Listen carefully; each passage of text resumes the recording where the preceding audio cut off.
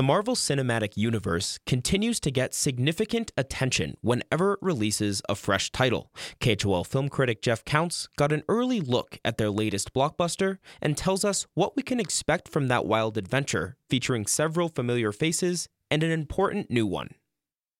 For the most part, Phase 4 of the MCU seems designed to give us a bit of a break from the desperate seriousness of the Infinity Saga. It helps that the self-contained stories in Shang-Chi and the Legend of the Ten Rings and Spider-Man No Way Home, not to mention the slightly baffling non-sequitur that was the Eternals, are allowed to exist without the narrative pressure of a 20-film arc. Thanos is gone, so everybody still left gets to start over with solo film sequels that function like origin story resets. The Disney Plus episodic treatments like WandaVision, Falcon and Winter Soldier, and Loki have also taken advantage of this freedom by exploring long-form ideas in the calorie-free environment that exists now after Endgame. It has never been boring, not even a little bit, but Marvel is becoming fun again.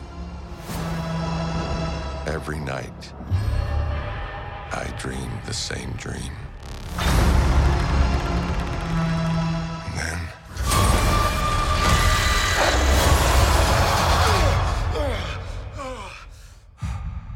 And then the nightmare begins.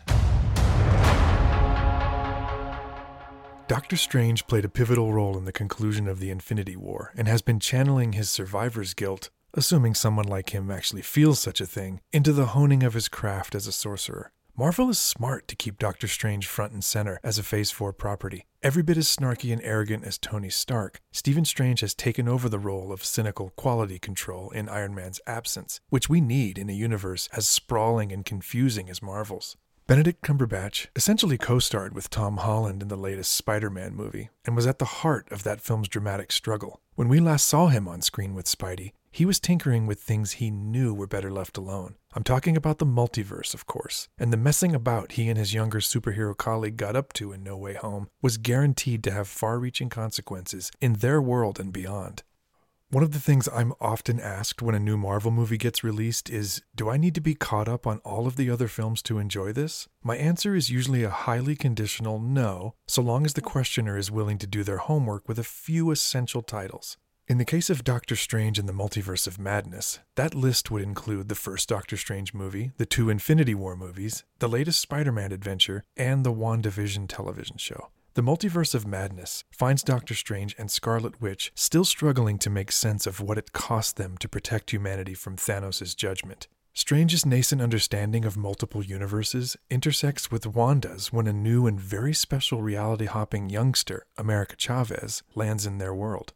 I can't say more than that without ruining things, but I will tell you that matters quickly get grim and weird. Over the course of its quick 2 hours, The Multiverse of Madness is a trippy head game, with too many stunning alternate Earths and fan service cameos to count. The cast is as good as ever, but the script doesn't always live up to Marvel's standards for tight, funny, and consequential dialogue.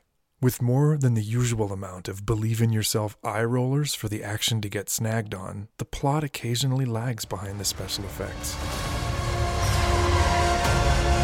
You break the rules. Look out!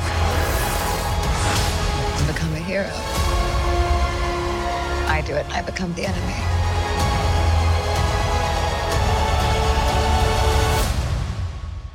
It doesn't seem fair.